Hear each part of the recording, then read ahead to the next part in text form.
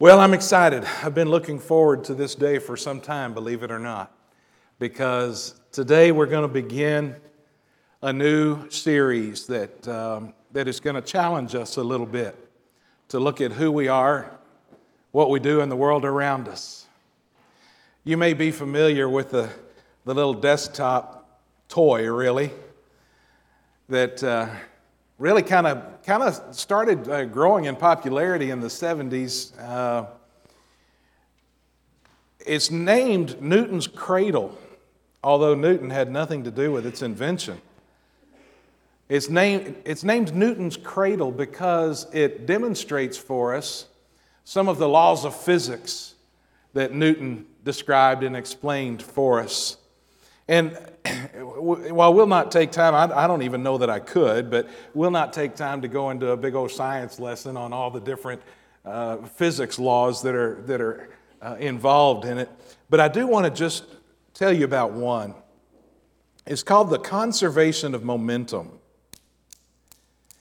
The conservation of momentum says that when two things have momentum, when they collide, the amount of momentum they had before the collision is the same as the amount of momentum they have after the collision. What that means in this case is this first little dude right here, he comes in with a lot of momentum. I know y'all can't see over there. Use your imagination for me, okay? He comes in with a lot of momentum. Now, the balls in the middle don't move very much. They move a little too much on this particular gizmo because this particular gizmo is poorly built. But the first one comes in with a certain amount of momentum.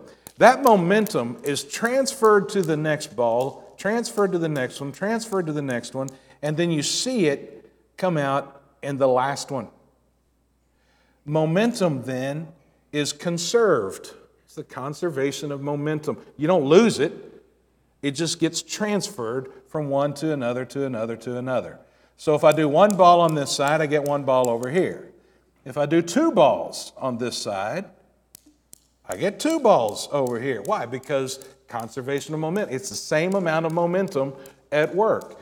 I can pull three balls back, and sure enough, there will be three that move. Why? Conservation of momentum. The momentum doesn't change. All right? The reason I want to show you this is because this is what we're going to talk about for the next 5 weeks.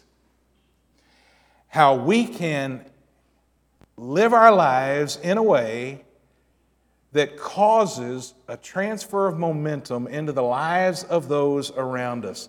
That we can, if you want to use the term, have an impact on the world that affects others. If you look at our title for the series, Impact, but then look at the subtitle, because that describes what we're really talking about for the next 5 weeks, the power of a significant life. It's the power of impact. The power of a significant life. You do not want to accept Jesus and become a Christian and then just exist until you finally go to heaven. That's not what any of us is called to do or to be. What we want to do is accept Christ and thereby give our lives to Him so He's now the Lord, He's in charge, and we're going to live for Him. And then He begins to use the spiritual gifts that He gave us to build His kingdom and to glorify the Father. As that happens, as the Holy Spirit now begins to develop the gifts and use them to build the kingdom and glorify the Father, what happens is we start having an impact on the world around us. We start living a significant life instead of just being put on hold until we finally get to go to heaven. We get to make a difference in the world. That was the plan. Jesus started the Sermon on the Mount by saying to those who were listening, you are the salt of the earth. You're the light of the world. If the salt has lost its saltiness, it's good for nothing except to throw it out in the street and use it like gravel. And you don't take a light and hide it under a bushel, but instead you put it on a stand where everybody can see, like a city at night where you can see that light shining.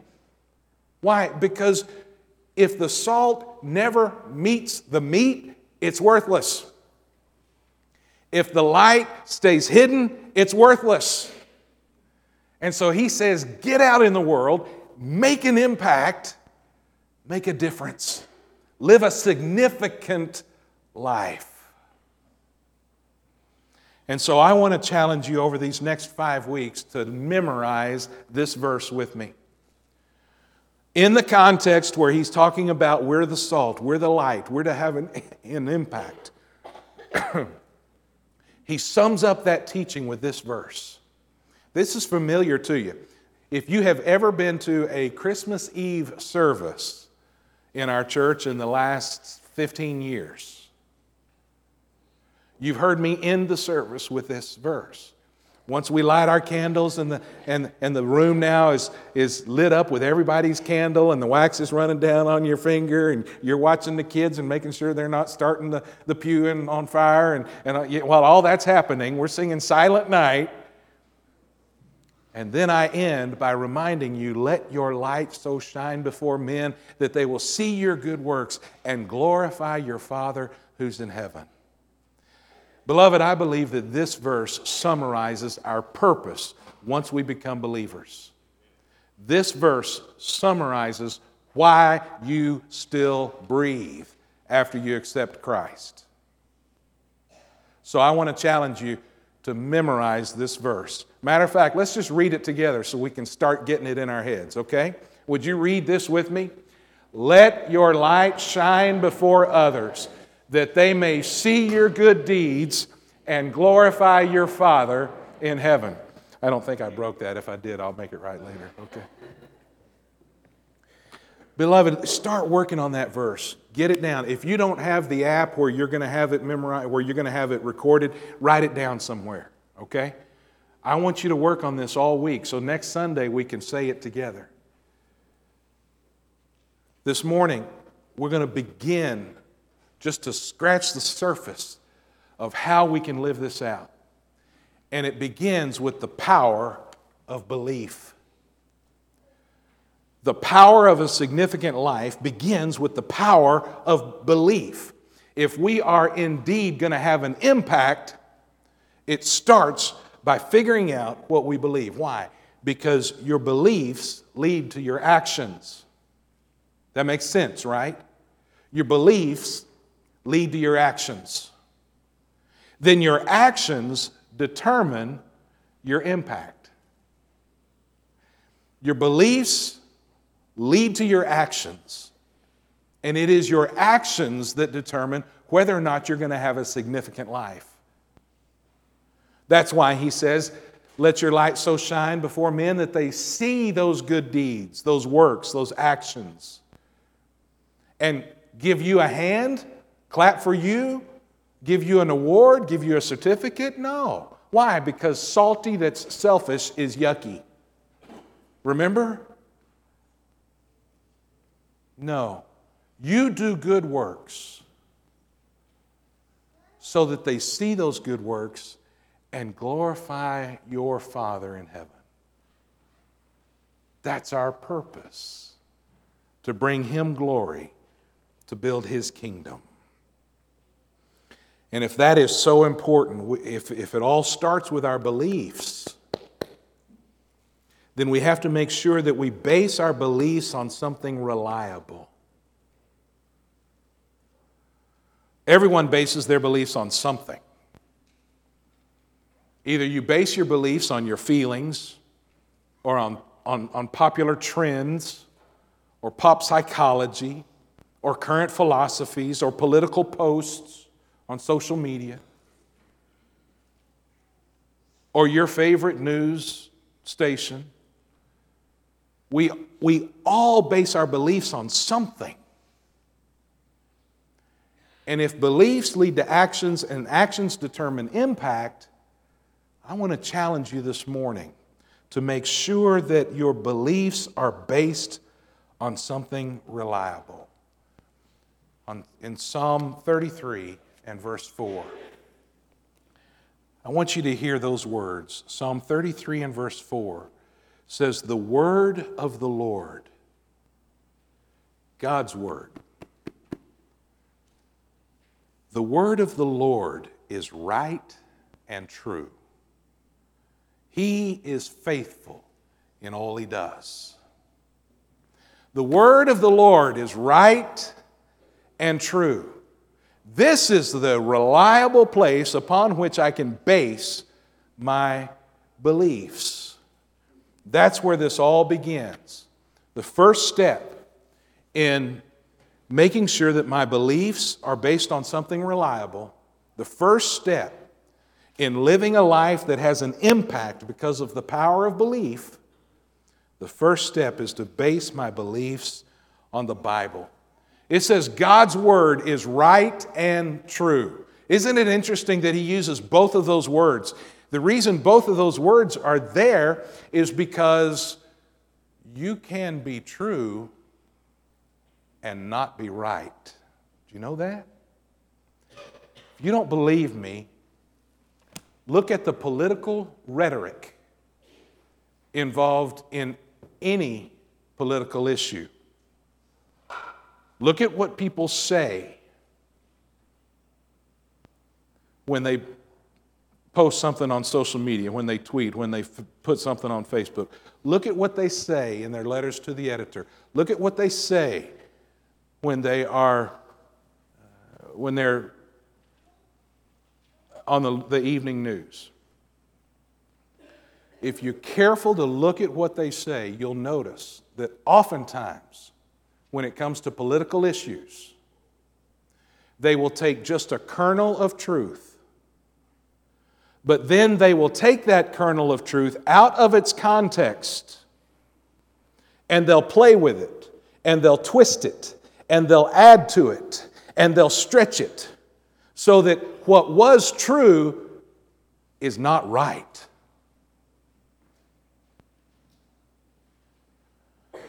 We have a reliable source upon which we can base our beliefs that is right and true.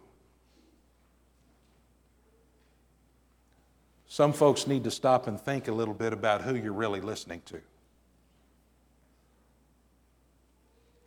And we need to make sure that our primary source of wisdom, guidance, and direction is the one source that we know will always be right and true. There are 3 reasons why we can trust the Bible as the foundation of our beliefs. There are 3 reasons why I can base my beliefs on the Bible. 1, the Bible is inspired by God. That's one reason that I can trust it, that I can base my beliefs on it. It is inspired by God. That fact alone makes it different from every other book that has ever been written. It and it alone is inspired by God from beginning to end. Now you say, but wait a minute, people wrote the Bible in all different times. There are 40 different authors that wrote the Bible. And that is absolutely true. About 40 different people wrote the Bible. It was their hand that guided the pen or the quill or whatever they were using back then. But it was inspired by the same God from beginning to end. From Moses to John, from Genesis to Revelation, God inspired the words that those authors wrote. Because it is inspired by God, I know I can base my beliefs on it. Second reason that I know I can base my beliefs on it is that it is reliable. You look at the span over time in which the Bible was written, 1,600-year period it took to write the Bible. 1,600 years it took to write the Bible. Again, over 40 different authors, over 1,600 years, from very different walks of life. Some are kings who wrote the Bible. Some were tax collectors. Some were prophets and priests who wrote the Bible. Some were fishermen. Some started out as murderers of Christians. Very different people over a long period of time. And yet never once does the Bible contradict itself. It's reliable. Sometimes our understanding is incomplete and so we get confused, but the Bible itself never contradicts itself, even though it was written by that many different people over that many different years. Why? Because the Bible is reliable, and thirdly, because the Bible is relevant today. This is perhaps one of the most amazing things about the nature of the Bible. Yes, most of it was written a real long time ago, and then all of it was written a long time ago. That's true. But the amazing thing is that God inspired it in such a way that it is still absolutely relevant to our lives today. We can still read it and get guidance and wisdom and direction, and we can find truth. God is still using the Bible to touch hearts and transform lives. 2 Timothy explains that to us. It says all Scripture is God-breathed. That's the word that is translated inspired. All Scripture is God-breathed and is useful for teaching, rebuking, correcting, and training in righteousness. All of Scripture is relevant to help us, to teach us all that we need to know about life. Why? So that the servant of God may be thoroughly equipped for every good. Where did we start? We started Matthew 5:16. Let your light so shine before men that they may see your good works or deeds. The whole point is that you'll make a difference, have an impact. And this says in 2 Timothy that the Bible is what is here to train us, to help us, to teach us how to do those good works, those good deeds, to have an impact on the world around us. So you see, the power of a significant life begins with the power of belief. And the power of belief begins when I base those beliefs on the Bible. Then, the second step is to read the Bible. The first step to find the power of belief so that I can find the power of a significant life. The first step to really have an impact is to base my beliefs on the Bible. The second step is to actually read the Bible. It does no good to own a Bible.